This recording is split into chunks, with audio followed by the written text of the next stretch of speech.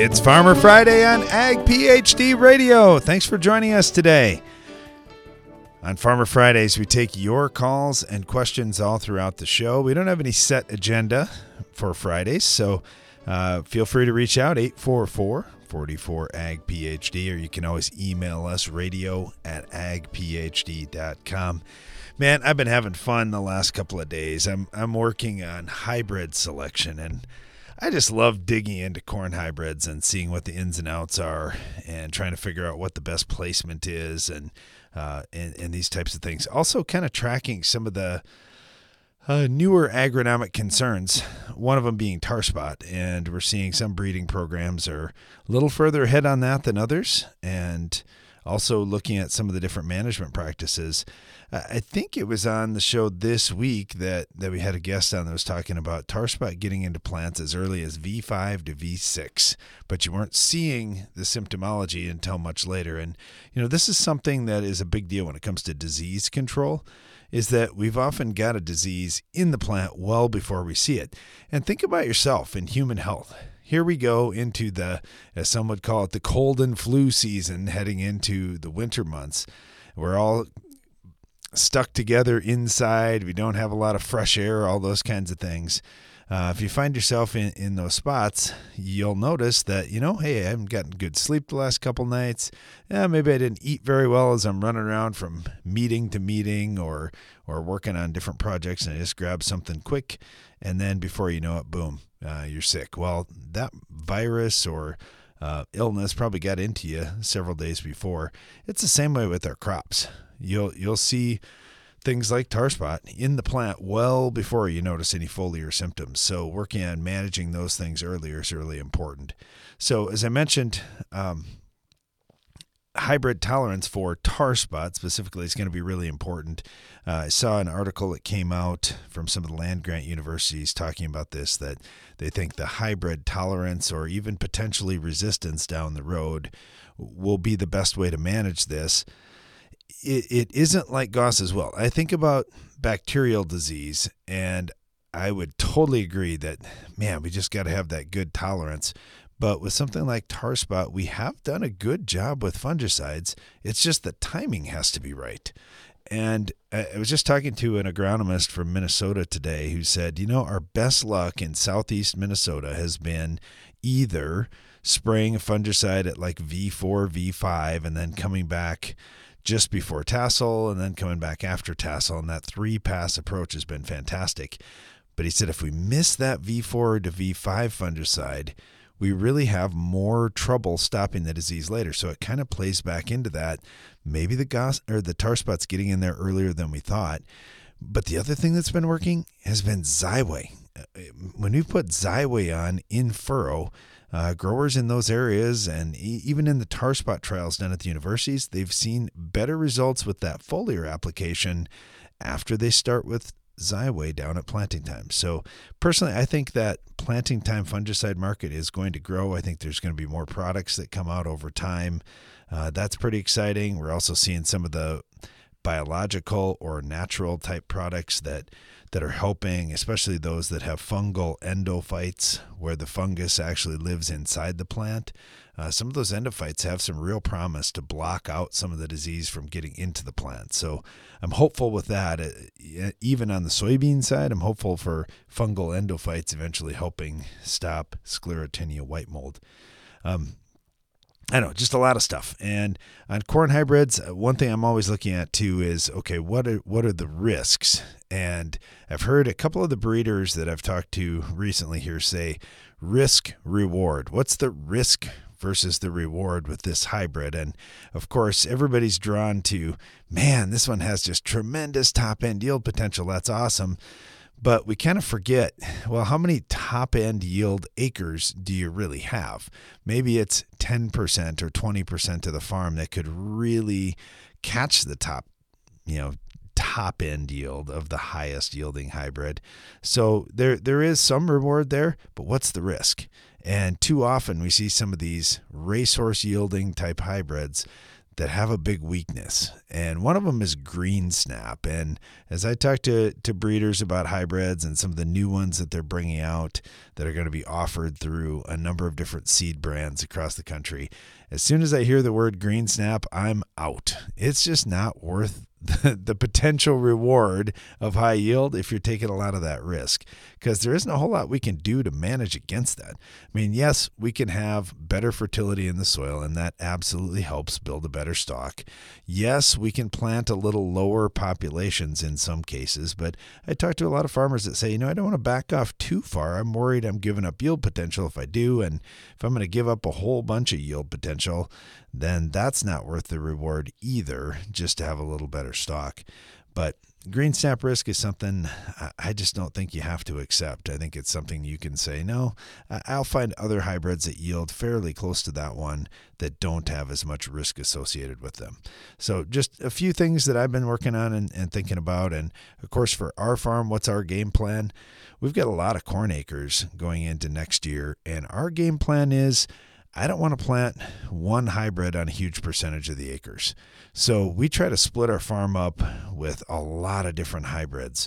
And even in some fields, we'll blend. And that was really kind of interesting last year with our silage data. That was some of our best corn that we had was blended corn.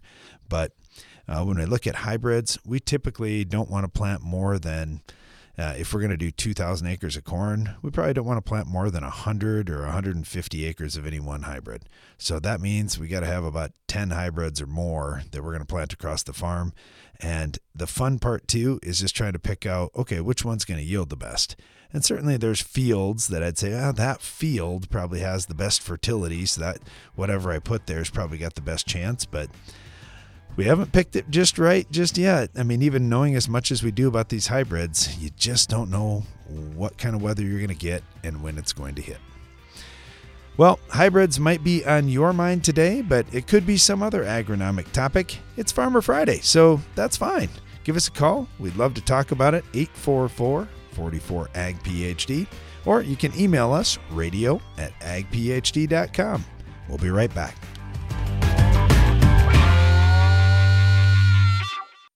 Take your tillage to the next level with the Insight Universal Tillage Tool from McFarland Ag. With more adjustability and flexibility, the Insight is the ultimate one-pass tillage tool. Visit McFarlandAg.com to find your closest dealer.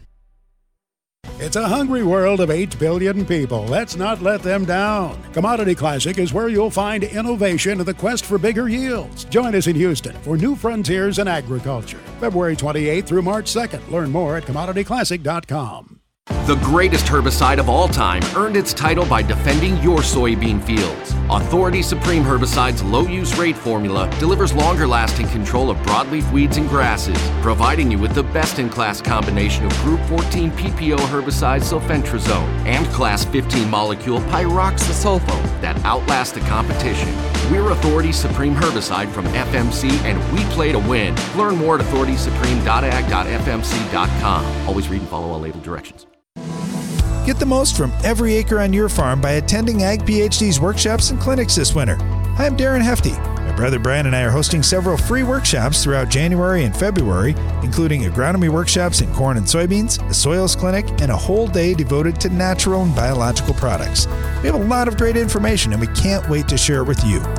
Best of all, these events are free, so be sure to check them out. Register today at agphd.com. It's smart to make the right agronomic choices, and it's even smarter to get rewarded for them. With the Bayer Plus Rewards program, you earn cash back on seed, herbicides, and other eligible products. And it keeps getting smarter, because now you can earn an additional 10% bonus when you send your redemption check to your retailer. To learn more, contact your retailer today. Protect your yields and get the most from your land with Bayer Plus Rewards. Visit mybayerplus.com and see program terms and conditions for full details.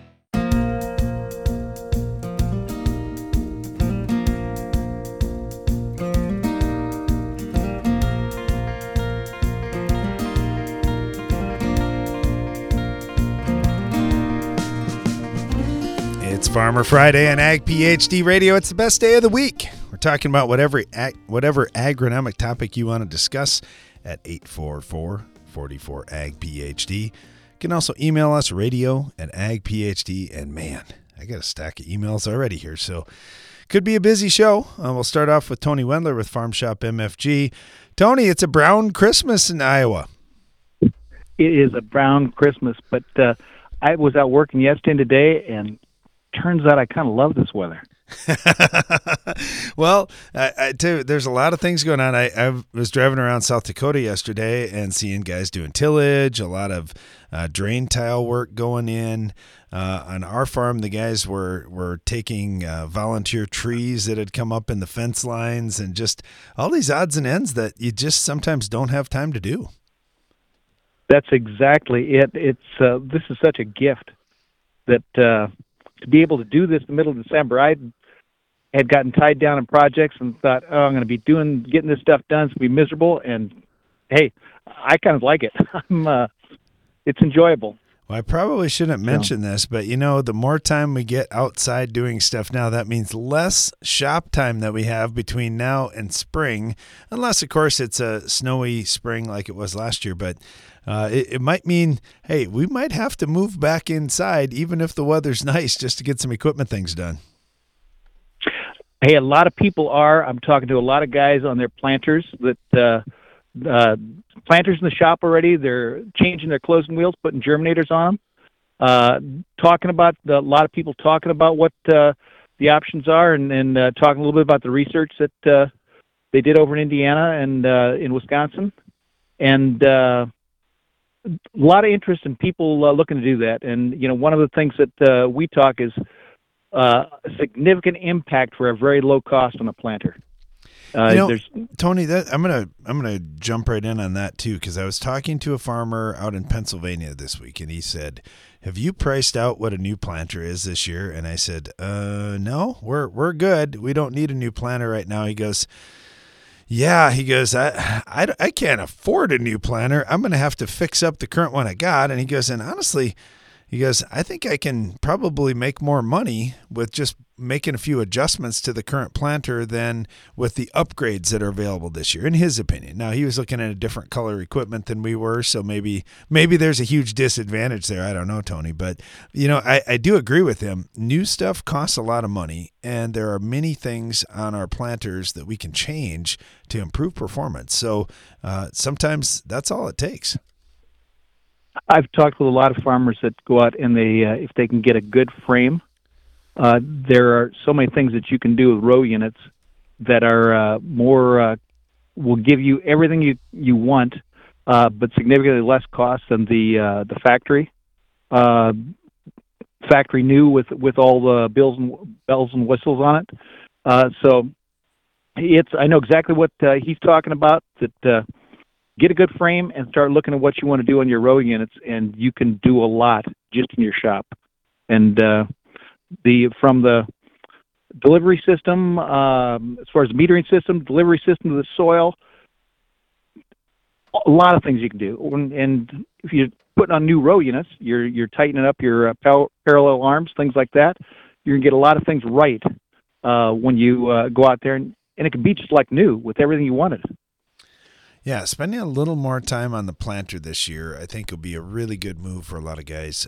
I know I get out in a number of fields. I get to see a lot of different producers, how they're doing things. And there are just so many things on the planter that could potentially go wrong. And I don't want to scare anybody, because a lot of farmers that I talk to say, hey, their second favorite job on the farm is running the planter. And, of course, most of them, their first favorite job is harvest. And I like that, too, because we get paid. But I do like that planter operation, and that's what really sets the table for the great harvest, getting things done. And, one of the things, again, this last year, Tony, and it was dry in a lot of this region of the country, but there are other areas that it was the opposite. The variable conditions in the field and being set up and prepared with what they have to make adjustments on, that was a critical move again in 23, and I'm sure it will be in 24. Quick story on that topic. Talked with a dealer of my closing wheels out in Ohio, and he had asked about the tests that were done in Indiana. In Indiana, those tests were planted in very dry conditions. And then he said, we recommend your wheel because we think they're the best in wet conditions. And I said, that's the awesome thing about this is they squeeze the air out in those wet conditions and get the seed to soil contact. And in dry conditions, they make that compression in that seed zone and get that enhanced capillary and wicking of moisture into the seed zone and get that plant started. It's like the win-win. Either, and in between, it works awesome too. And I was telling him, I said, how often do you get a product that you can come out there and say, this is the best thing you're going to do in either one of those conditions? And he said, we just don't get dry around here. He said, maybe 1 out of 10 years. So they were pushing because of wet, and I'm really looking to being here in Northwest Iowa past few years. The dry, they just make them absolutely shine, let alone the ideal. In the ideal, everything works good. But if you get in the dry conditions, the wet conditions, that's where you're challenged. Yeah, you're right. If it's ideal conditions, there's a lot of things that can work, but we just don't get many days or many acres that we have that are absolutely ideal. And, planting dates just keep getting pushed up earlier and earlier. And honestly, I don't have any problem with that, Tony. If field conditions are fine, I want to go ahead and plant, even if it seems like it's just a little bit on the early side. Yeah, I'm with you on that. And I know one of the things, you've got a program coming up you're talking about with corn, and one of the topics is higher populations and some of the things you do there. That is something that a lot of people talk about too, is we get into the variables, and you get variable conditions of soil, do the variable planting, and I'm going back circling around to your fixed up your planter with all the things you can do. A lot of things to impact what goes on and get you to where you're riding in that combine and you say, man, this is awesome. Hey, we got 2 minutes before the next break here, and I just wanted to ask you real quick. So we've got warmer conditions lasting longer, and certainly all the grain elevators and grain buyers that have outdoor piles are a little nervous that it's staying warmer than they expected, and even catching a few showers coming through across the upper Midwest here over this week. But what do you see about stuff in the bin? Is it something where nighttime temperatures are cool enough that the guys can get that grain cooled down, or should they be doing anything different? They can certainly cool them down. If their grain is warm, definitely you can get that stuff cooled down. We're through a lot of the Midwest, you're seeing temps down in the 30s and below. Where we're at, we're down in the 20s at night. So you can run your fans at night if you think you need that little bit colder temp. I see my soybeans are still on automatic control. I got one layer in there that's about 14, and I want to bring it down to 13. It's not running much because I've set the humidity so tight, but that thing is put on 5 hours in the past week. We get these warmer days it runs. I've talked with people on storing, asking questions like you're saying here, whether it's cooling or can I still dry corn over in Michigan, or can I do something to moisture manage soybeans? If the temperature's above freezing, yes. At 33, I say the system shuts off if you're trying to moisture manage, unless you're chilling it down for storage. And whether it's manual or automatic, you can do it, and you need to be paying attention to it, because like you say, if you put that stuff in the bin and it was a little warm, it went in there at 50, 60 degrees, you can have some stuff going on. There's big temperature differences between that skin now in the bin in the center, and you will have convection taking place and the movement of moisture, and that's where you get that damage occurring on the top, the center. That air rises in the center where the core of that grain is the warmest, and it'll bring that moisture right up, and you'll have the problems on the top. Yeah. Then in the summer it reverses. Yeah, you got to keep an eye on those things, no doubt about it. We're talking with Tony Wendler here with Farm Shop MFG. If you're looking for advice on closing wheels or planter adjustments or even grain storage, Tony's a great guy to talk to. Check out his website, farmshopmfg.com. Thanks, Tony. Have a Merry Christmas. Thank you. Merry Christmas to you. Happy Friday. Bye. There's an innovative new soybean herbicide on the market that's helping close the door on weed resistance and open new doors to productivity. Preview 2.1 SC herbicide from UPL is a multi-mode of action pre-emergent that controls the most resistant broadleaf weeds at the beginning of the season and continues to control later weeds with strong residual activity. Ask your retailer about Preview 2.1 herbicide from UPL and always read and follow label directions. Control the toughest weeds with overlapping residuals. Lock in the longest-lasting control for your soybean fields. A pre-emergence application of an Authority brand herbicide plus a post-application of Anthem Max herbicide establishes the overlapping residual control key to safeguarding your soybean seasons. This pairing is a heavy-duty, economical strategy against Palmer amaranth, water hemp, kochia, and more. Visit your FMC retailer or lockin.ag.fmc.com today. Always read and follow all label directions. This season, get medieval on Rhizoctonia with the powerful protection of Excalia fungicide from Valent USA. Here to shield your sugar beets from the treachery of Rhizoctonia, Excalia delivers excellent staying power, keeping your sugar beets from being conquered. Stay one step ahead of Rhizoctonia with the powerful protection of Excalia. Ask your retailer or visit valent.com/Excalia to learn more. Always read and follow label instructions. Effortlessly manage your farm fertility with Verify. Verify takes yield data directly from your combine and instantly generates variable rate fertility maps based on your nutritional goals. Whether it's building soil, balancing nutrition, or maintaining fertility. And with full integration with John Deere Operations Center, Verify can send recommendations directly to application equipment, no matter the color. Join Verify today at verify.com and keep your farm moving. It takes balance to be successful in farming, because what you get out of it depends on what you put in. And Corteva Agriscience gets that.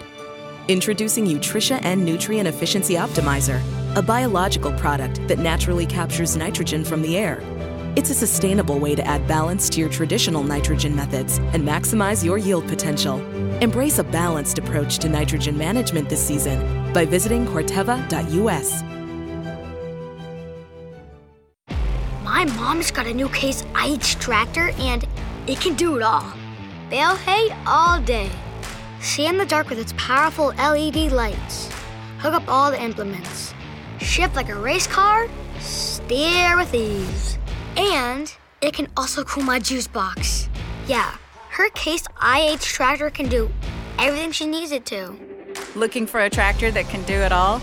Check out caseih.com.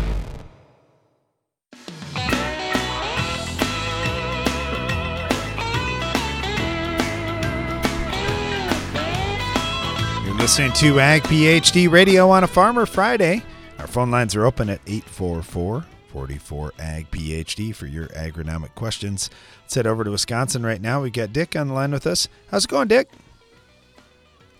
Pretty good. Yourself? Well, not too bad. We're heading towards a brown Christmas here. How about where you're at in Wisconsin? Oh, yes, we're brown also. Right now it's 50 degrees here. That is amazing. That is amazing. So when teams come up to Green Bay to play those vaunted Packers, they don't really have to worry about winter conditions this year, it seems like. No, they will not have to. They'll be celebrating in their shorts. So much for the frozen tundra. Okay, so what's happening up around you? Are guys still doing stuff out in the field? Are you in the shop working on equipment? What's happening? We just finished up corn a week ago today. There's some tillage and a lot of manure still being injected. We don't have no frost. Yep. So and there's corn out there, but every elevator's chucked to the brims with corn. Yeah, I've had a lot of guys call about that say we got corn in the field for one reason only. Nobody can take it right now. We could get out there and harvest, but nobody's taking it. What's going on? How come it isn't moving? I don't know. Everything is full. You almost have to make reservations to get in to get dryer room. Wow, that's something. They're moving it out to the not to the digesters, to the ethanol plants, but they're not moving it fast enough. Gotcha. Well, how wet is the corn in the field? The stuff we finished up last Friday was 18%. Okay, well that's not too bad. There's not too much further to go. No, and but the corn was, it was so brittle. You just touch it and it would just fall down. Huh. Because all the nutrients were sucked out of the plant to finish the corn, the cob corn out. Sure. So it raised heck on it. Now, you mentioned guys are still injecting manure out there. That's amazing in mid-December in Wisconsin, but it's also awesome to get that work done. I bet the dairies and big livestock guys have to be super happy about that. Oh, God, yes. They had pumped it, in October, part of November, but now with it being open, they called the pumpers back and try to drop the manure pits down. And there's no runoff. It's doing a good job, really good job. Yeah, for anybody who's not familiar with manure, the big livestock operations will try to pump out as much as they can in the fall, but then in the spring they all get nervous. They don't think they'll make it till fall again. They think their pits will get too full, so they want to pump some more in the spring. If they can get completely dry this late in the year, they might be able to make it all the way through till next fall, and that would be awesome for the guys taking the manure, because typically in the fall it's a lot drier. You got a lot more time before the next crop gets planted to cure things up. It just works pretty good. That's right.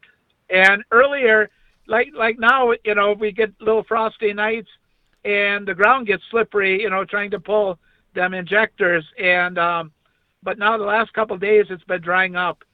It's, the frost has gone out and now we can move along a lot better. That's good. That's good. So do you guys got to travel somewhere for Christmas, Dick, or are you staying close to home? No, staying close to home. Run the farm. That is one of the nice things about being on the farm is you got a pretty good excuse for, hey, why don't you guys come to me? I got a lot of stuff going on here. There's too much going on. Wow, yeah, especially no, I'm staying home. Yep, well, especially when it's 50 degrees in Wisconsin in the middle of December. This is crazy. What a year. What a year. Well, Dick, thank you so much. Really appreciate having you. Yep, thanks, Derek. You bet. Have Merry a Christmas. All right, let's head down to Kentucky. We got Jed on with us right now. Well, Jed, if it's 50 degrees up in Wisconsin, I bet it's even nicer down in Kentucky. It's almost short sleeve weather down here. It's pretty nice. That's awesome. That's awesome. So you guys are outside working then. What are you getting done this week? Well, of course, we started hauling some drain and then doing a little dozer and track hoe work on some farms, and then and of course working in the shop on equipment, getting ready for next year. Yeah, you mentioned doing a little bit of dirt work out there too. Are you working on drainage? Are you working on fixing up some stuff? What are you doing? Of course, it's always drainage. And back in the summer, we had a 11-inch rain event in one day here, so we've got plenty of areas that need work as far as drainage goes, and then removing trees out of the field and other stuff, just common day stuff that goes along with it. Yeah, we were doing some tree removal this past week here, too, on our farm. And, you see some of those trees, they didn't get big because we do this job every year. You just don't get this kind of time in the fall some years. So sometimes those trees get a little big on you before you get a chance to get them. That's exactly right. With the amount of fence rows that we have in this area, it is amazing how much ground you can lose in a year if you don't keep them back. So. I looked at some of the corn yields coming out this year and where some of those growers are from. Even though it was a tough year for a lot of guys, there still was a lot of success out there. How did you guys turn out in your part of Kentucky? Oh, we had I would say an average to above average crop. We were blessed with quite a lot of rainfall and at times excessive rainfall. But we were able to dry out between the rains and got sunshine as well, and had a good corn crop. And then our later beans, what we call our double crop beans, we were very dry in September, and they actually turned out a lot better than we had hoped for. So that's always a good surprise. Yeah, that's awesome. So heading into this next year, same plan as normal for crop rotation and everything? Or are you guys picking up some new ground, going to do anything different? Mostly the same. We have incorporated canola in our operation this year. This is the first time we've grown canola. So that's a little different crop for us. It's exciting to try something new. And other than that, though, it would be mainly the canola is taking some of the wheat acres away, but still wheat and corn and soybeans. So where's the canola go? Is there a buyer that's in your area so you got an opportunity here? Yes, it's actually be shipped down the Mississippi to a refinery down, I believe in Louisiana. But yes, it's gaining some traction here. I believe there's about 5,000 acres in this area right now, and the company's looking to grow. So we'll see how it goes. It's always intriguing to try a new crop. Of course, we'll have the final answer in June. If you want to talk again, I'll tell you if we're going it again. But it's always, interesting to watch a new crop grow and something that we haven't had experience with. So maybe we can learn our lessons and get better at producing it. For all our non-farm listeners, if you didn't catch how quickly Jed just skirted right around that issue of, I'm excited about a new crop, we'll see if it makes us any money. And that's really what it comes down to. If you don't get paid, it's not very much fun raising that new crop, but you got to try it and see. Well, you have excitement, but you also have the business plan too. So the business plan can overwhelm the excitement in the end. So but it is exciting, and It's nice to have another crop where we can be more diverse on our farm as well. Yeah, spread the risk out with the crops, and then also just the timing with some of the jobs too. You're doing things at a little different time, and we're busy all the time on the farm. But man, if you can kind of spread it out just a little bit, that works good too. Yes, you're exactly right. It's amazing how busy we all get, even in this time of year. So, how about you and your family, Jed? Do you guys travel for Christmas, or is everybody close to home? Oh, we traveled. I don't think the FedEx people could find us. We got to stay at home so they know where to deliver everything to. So, but no, we'll be around the house and enjoy the holidays. Looks like it's going to be a warmer one, so it'll be nice outside. Yeah, I've got one kid, Jed, that's really disappointed we haven't got a white Christmas yet. I mean, there's still time. They're still here a week and a half. We might get snow by then. And I said, if you're going to complain about not having snow, you're going to have to be the one that scoops it when it comes. And as long as we've got that agreement worked out, I'm okay however it turns out here. I think my kids got their bubble busted last week when the local news station said we were going to have above average temperatures for Christmas. So we'll be looking for maybe a little football in the yard. Yeah. On Christmas right here. Absolutely. That'd be fun. Well, Jed, thank you so much. We really appreciate having you on. Have a Merry Christmas. Same to you. Thank you. Canola in Kentucky and growing more acres of that. It's very interesting. I love the idea of having another crop in the rotation. For us, that was alfalfa. We used to always have alfalfa, but now the last couple of years we've had more acres of alfalfa than we've had in 30 years, and it's been really fun. All right, stay tuned. We'll talk to you coming up right after this. The hard-working, independent spirit of rural America can often be isolating. It's not often discussed, but mental health issues are real. Now's the time to lead by example, talk openly, and show that a strong mind is just as important as a strong body.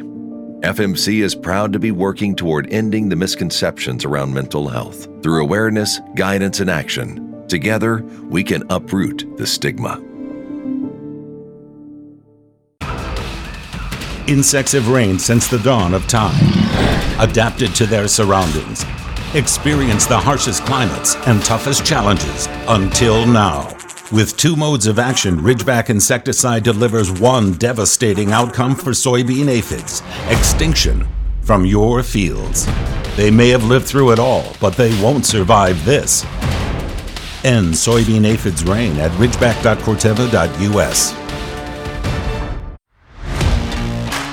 Morton Buildings has served the American farmer for more than 120 years. From manufacturing our own building components to constructing your building, Morton takes pride in being the industry leader in post-frame construction by providing a quality building and exceptional customer service.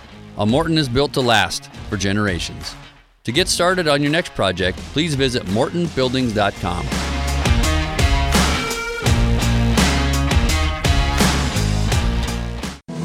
If you understood everything on a soil test and could make your own fertility plans, do you think you could cut your farm's fertility expenses? Maybe even increase your yields? Hi, I'm Darren Hefty. We want to empower you to make your own fertility decisions.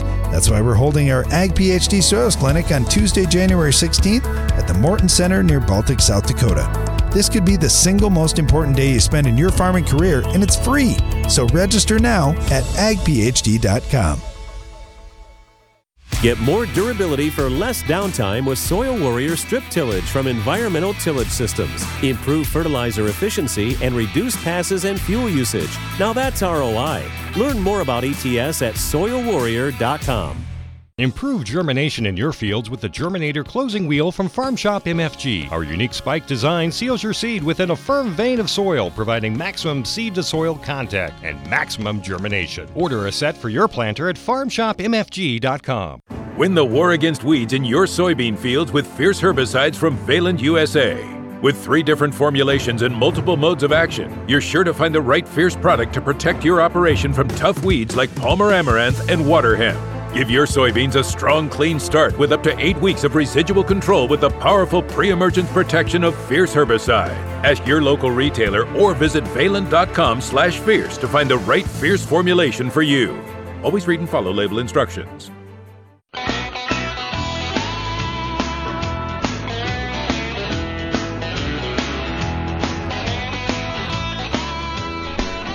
It's Farmer Friday on Ag PhD Radio, and we would love to hear from you. It's 844-44 Ag PhD if you'd like to talk about what's happening on your farm or ask any agronomic questions or just discuss whatever agronomic topic you're arguing with your brother about. Not saying that any brothers ever argue about agronomic topics, but yeah, if you've listened to the show more than a day, you know what I'm talking about here. Let's head down to Missouri. We'll start with Kyle. Kyle, how's it going? Hey, good, Darren, Brian, how are you? Everything's good. If you can hear in the background, we are actually in the middle of a prescribed fire on some of our wooded acres, trying to promote oak regeneration. So if you can hear that popping, sorry about the noise. No, that's great. That's what we're doing right now. That's awesome. Okay, so talk to me about that just a little bit. How does that come about? Is that something you guys have done for a long time, that you just take a little bit of area each year, or is this something that's been a long time coming? Well, no, we pick out units, different tracts of timber, and we try to, burn it every couple of years. We also incorporate timber stand improvement in those acres as well, which is where we come in and cut out the unwanted trees to help promote, more sunlight to the forest floor. That's really cool. Now, we hear a lot about the forest fires and all this up in Canada, and they've been talking about, man, they need to clean some of those things up, but some of those areas are pretty remote. This one, how far is this timber ground from where you live? We live, actually, I have a chunk, sorry about that, I was on the radio. We have a chunk of ground actually close to, right below my house, that we burn, and we're actually getting ready to burn today. But we're 20 minutes away from the farm, and from where I live is right here where I'm burning. Sure. So how long will you be burning? Does this all happen in one day, or is this something that happens over a week-long period? Yeah, so it depends on the weather. Humidity is a key, obviously, and rain. You can't have anything below 28-30%. It gets a little wild this time of year, and the wind also is a factor, and also the fuel load. If you have a lot of fuel, right now I'm watching an edge feathering here along one of our fields that's pretty thick, and we don't want it to get in the pasture field, so I'm kind of keeping an eye on it. It actually just got out a while ago before I got on, but we use backpack blowers to blow it out. Seems to be the best, but I also have a 2,000-gallon water wagon I pull around. Sure. Now, when you mentioned the fuel load, do you have to go into those timber areas and do a little bit of clean out at some point, or does the fire just take care of everything? No, you just use the fire as a good helpful tool to minimize some of the extra fuel that we'll gather over years, and that's what we're trying to do, is not only that, but promote oak regeneration. Sure. How many acres can you cover in a day if you have just kind of an average day when you're doing this controlled or prescribed burn? It depends. I think yesterday we did about 85 acres or 90, somewhere around there. Wow. Today we're at, I think we're about 60 so far. It's actually not burning as well today as it did yesterday. There's less wind today where we're at, and it's just going slower, so we kind of have to take it a little slower on a day like today. So we probably won't burn as many acres today. Now, when you mention the wind and the smoke and those types of things, obviously you're concerned about everybody around you and not getting any trouble with the smoke blowing through town or whatever. Do you have to work with all the local fire departments so that they aren't getting 100 calls from people saying, "Hey, there's smoke over there"? Yes, sir. We do. I call the sheriff's office before I even light a match or light the drip torch. But and I'll call the local neighbors right around the places we're going to do it, and just give them a heads up, just to be courteous to let them know, because it does get a lot of people wondering what's going on when they see smoke in the air. That's for sure. Yeah, no doubt about it. Well, hey, appreciate the call here, Kyle. I'll let you get back to work and focus in on what you're doing, but really appreciate it. I would like to let you know, if you want to see some more of this, come to my YouTube channel, Living the Dream Ag. Okay. You can see what we're doing right now. Living the Dream Ag. Okay, very Yes, good. sir. Awesome, Kyle. I'll check that out.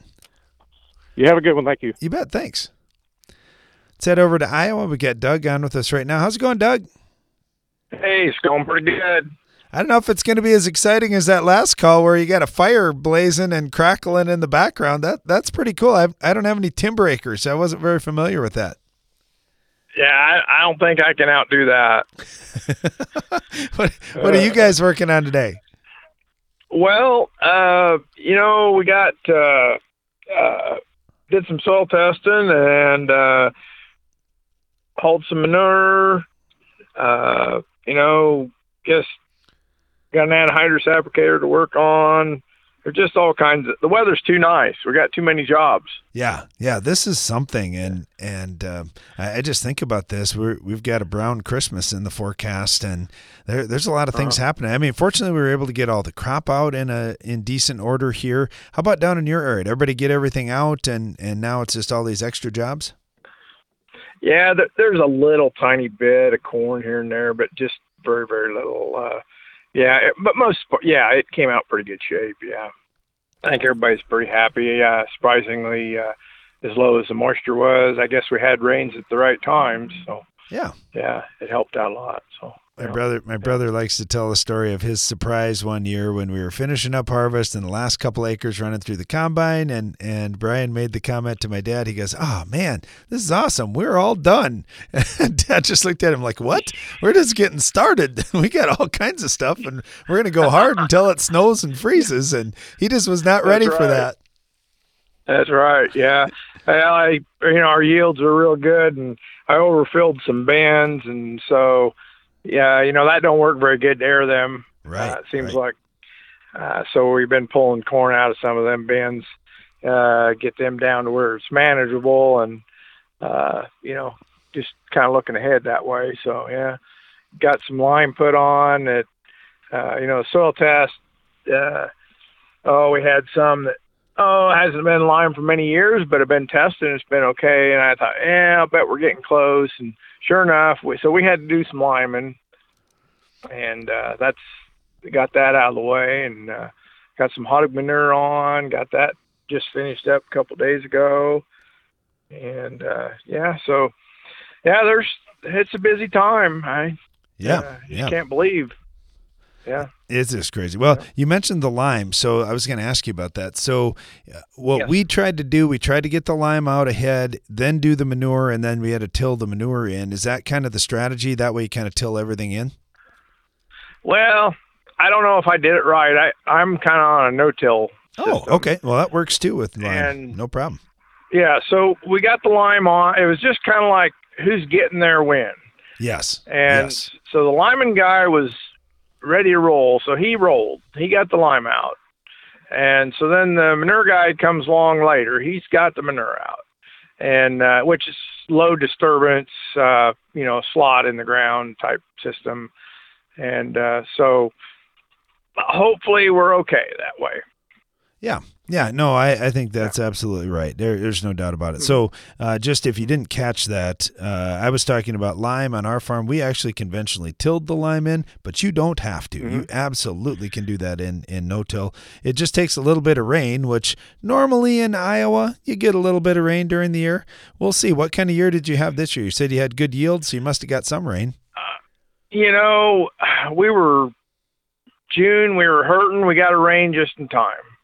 Then July, I think we got forgot.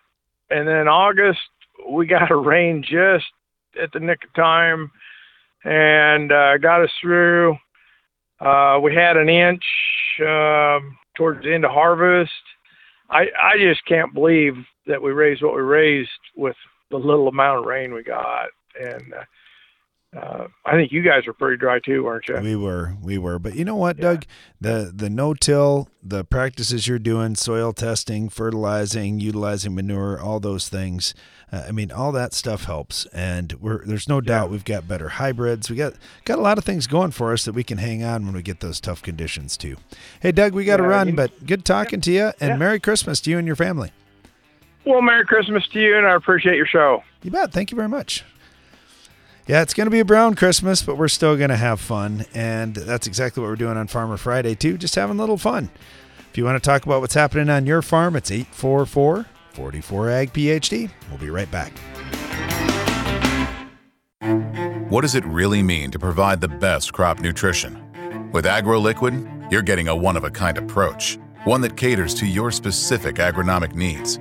You're getting a crop nutrition plan that maximizes your fertilizer applications from every drop, all while accounting for your management practices and the products you're already using. But it's not just a product. It's peace of mind, knowing we've thought of everything. That's the AgroLiquid way. Apply less, expect more. Find a retailer at agroliquid.com. You have a lot at stake when it comes to raising corn. I'm Darren Hefty. That's why on Wednesday, January 17th, we're holding a free Ag PhD corn agronomy workshop at the Morton Center near Baltic, South Dakota. We'll help you navigate all the challenges of corn production, including how to manage exploding pest populations, resistant diseases, fertility challenges, and more. It's a day packed with information. So if you want to get the most out of your corn this season, don't miss the free Ag PhD corn agronomy workshop. Register now at agphd.com. It's smart to make the right agronomic choices, and it's even smarter to get rewarded for them. With the Bayer Plus Rewards program, you earn cash back on seed, herbicides, and other eligible products. And it keeps getting smarter, because now you can earn an additional 10% bonus when you send your redemption check to your retailer. To learn more, contact your retailer today. Protect your yields and get the most from your land with Bayer Plus Rewards. Visit mybayerplus.com and see program terms and conditions for full details. Can you predict the future? I can't. That's why when I'm planting soybeans, I treat with Heads Up seed treatment. With more than 15 years of research, Heads Up offers proven protection against both white mold and sudden death syndrome. So no matter what the year throws at you, you've already taken that first step to be prepared. Don't let your beans suffer from disease when they're just starting to look their best. Tell your seed dealer you need Heads Up seed treatment. Learn more at headsupst.com. How can Naturals products help you raise bigger and better crops? Hi, I'm Darren Hefty. Biologicals, or naturals as we call them, are impacting every facet of agriculture today, and that will only grow in the future. That's why we're devoting a full day to our Ag PhD Naturals workshop, Wednesday, February 7th at the Morton Center near Baltic, South Dakota. Our research team has spent years testing hundreds of naturals products, and we want to share with you what we've learned. For more about this free event, go to agphd.com. Because the challenges you face are getting bigger every year, BASF is committed to helping with more than boots on the ground. We're committed to boots in the mud, boots on the steps of your truck, your tractor, your combine, the linoleum tiles of your coffee shop, the concrete of your co-op, the gravel in your shed. So we can listen, learn firsthand, help right now to ensure success. BASF, helping you do the biggest job on earth.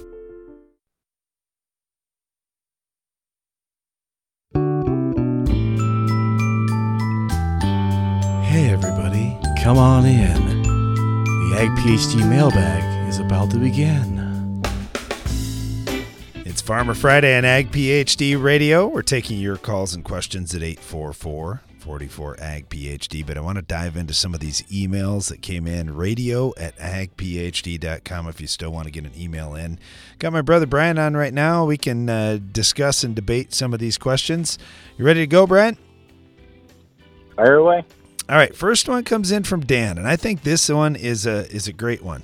He said, do you believe soil should be limed to a specific pH or limed to balance the base saturation of cations? How would you set up your liming rate? Well, in a lot of cases, it's one and the same. But there are ranges both with pH and with the base saturation test. So in other words, you don't have to be exact. We don't have to hit oh, we got to be at exactly 6.4 or whatever. No, just get close. But here's the other thing that we find with pH. It's very, well, I'll put it this way. If your pH is off, chances are something is out of balance in your soil. Might be something you see in the base saturation, but it could be something else as well. So I just encourage people, take a look at both sides of it and go from there. But how do we do it on our farm? I'm looking more at the pH than I am the other side and balancing the percent of calcium in a lot of cases. But we eventually are going to look at both. But no, I'm looking at the pH first, and I go from there. Yeah, I like to look and see how much I'm going to build that calcium percentage up to, and you know, you can kind of do a little bit of that too, and just see, all right, let's take a look at this rate. Let's see if we're shooting for a certain pH. I like to stay on the low side. I like 6.2. That's kind of my target if I'm going up to something. And then I just don't want to overdo calcium. So I'm looking at the parts per million as well, just to see where I'm going to end up. Hey, thanks for the question, Dan. We appreciate that. Got this one that came in from Anmar. He said, all right, guys, we've got some drip tape irrigation, and it varies from 6 to 10 inches deep is all. Can you still do tillage? Because I'm concerned, you guys talk about doing some deep tillage occasionally. Can you do some level of tillage without damaging the drip tape, or do you just go no-till once you put drip tape in? You can certainly do some level of tillage, but if you're as shallow as 6 inches, I mean, let's be real. That probably means you've got some at 3 or 4 inches. So you're going to have to be real careful. It's going to have to be real light tillage. So you can't do much. Yeah, that's going to be pretty challenging. And if you've got a map where that drip tape's at, you could try to go in between those lines, that kind of thing. But again, you're going to probably have some mistakes here and there. So yeah, if you put drip tape real shallow, it's going to be tough to do anything more than just a couple inches deep. All right, get this one in about beet lime. What do you guys think about spreading beet lime for other benefits on soils rather than just increasing soil pH? We've got an 8 pH, but there are a lot of guys using beet lime. What do you think about that? Well, the question is, why do we need the beet lime? And in a lot of cases, what we're finding in some of those soils, they're real high magnesium. So it kind of goes back to the question we had just a little bit ago about balancing the cations and having the proper amount of calcium compared to magnesium. The problem is when your pH is already that high, the odds are pretty good. I'm not going to say 100%, but the odds are pretty good. You're going to need some sulfur somehow, some way to get that pH down and get more things in balance, or let me rephrase that maybe, flush out more of the excesses that are in that high pH soil. But let's really look at what's out of balance. In a lot of cases, the farmers we deal with, so like right now, I'm just outside of Fargo, North Dakota, Red River Valley. This is very common. I just looked at a whole bunch of beet lime getting spread 2 days ago, and it's fine. Just use it in moderation. So I was talking to one guy who put on 10 tons of beet lime per acre. I'm going, whoa. Let's do this. Let's put a ton on and get the benefits that you're talking about. I mean, people talk about Aphanomyces and things like that. Well, it really comes down to, do we have available calcium out there? And sometimes I know it seems weird when you go, well, I got 3,000, 6,000 parts per million of calcium already. I get that. And I know it seems weird for me to say some of your calcium is not available, but when you've got super high magnesium levels, it's a problem. So we got to get that thing in balance so more of the calcium can be available. And throwing a little bit of beet lime out there is great. Plus, here's the other thing. The beet lime has other nutrients. It's got a lot of phosphorus typically and other nutrients that your crop needs. So I love beet lime. It's great. But if we're going to say, well, that's all I'm going to do, then I'm not okay with that long term. You're probably going to need sulfur. And in a lot of these soils around here, they need crazy amounts of potassium. So get the potassium out there, get the calcium out there, get the sulfur out there. Let's get some things in balance over time. And here's the thing. We as farmers like free.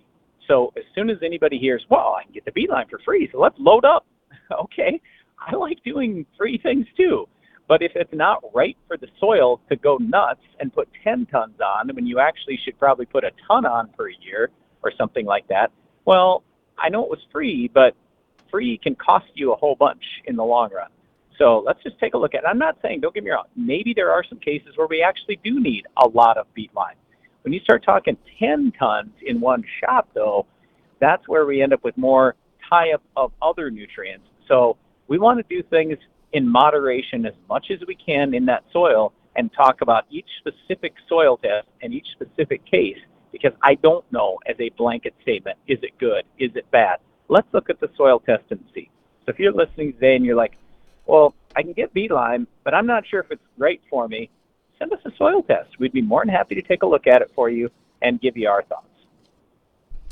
All right, I had a couple more calcium questions. This first one comes in from Jacob. What do you think about gypsum? Is that something that you would utilize in just about any situation, or are there only certain places where that would work? Only certain places that's going to work. It's the same thing. If I've got my nutrients balanced just right today, and now I put gypsum out there, well, what's that gypsum going to do to my soil? If I only put 200 pounds out, no big deal. I don't care. You're fine. Exactly. But if you start putting 2 tons out, then I might change my calcium percentage and raise that higher than it needs to be. So let's be careful with how we're using it. But is calcium an important nutrient? You bet. Is sulfur an important nutrient? Absolutely. So I like the general principle, but let's keep the rates in moderation unless we need lots of adjustment out in that soil. All right. And then another lime question. This one comes in from Al.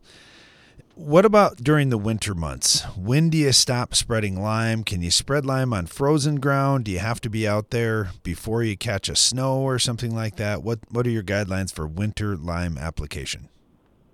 Our general rule is spreading anything on frozen ground is risky.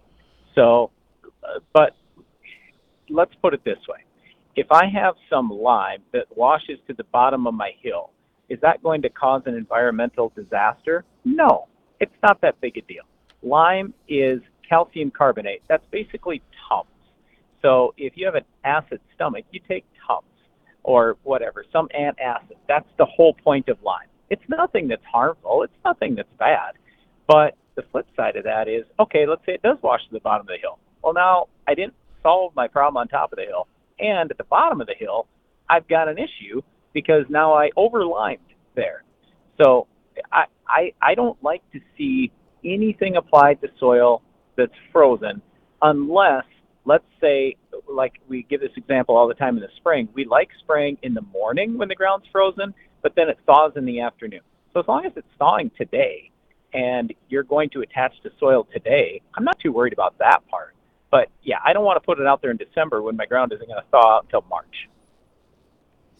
Okay, last question. This comes from Tim. He said, I'm just starting to price around for herbicides from some different dealers, and I've heard about some low interest rate financing from some of the chemical companies. Are these good deals, or are there some hidden costs that I'm going to be paying for? Nope, no hidden costs. I was just complaining about this to another agronomist. I said, well, for my farm, what if I don't need financing? The company won't give me a better deal. All I can do is take advantage of these finance programs. So you know what? I'm just going to take advantage of it, even though I probably don't really need the financing. But I'll take that cheap financing, and then I've got my other cash to do something else with. But no, they are good deals. We tell people all the time, take advantage of those finance offers. They're cheap, and you can do them right now and get some of your best deals you're going to find for the season. Yeah, it is kind of neat. As you get out pricing, you see some of these different offers that are out there this year. Lots of rebate programs, too. They didn't pull those away, even though the chem prices are down this year, which is good. Thanks for listening today. Be sure to join us again each weekday for more Ag PhD Radio.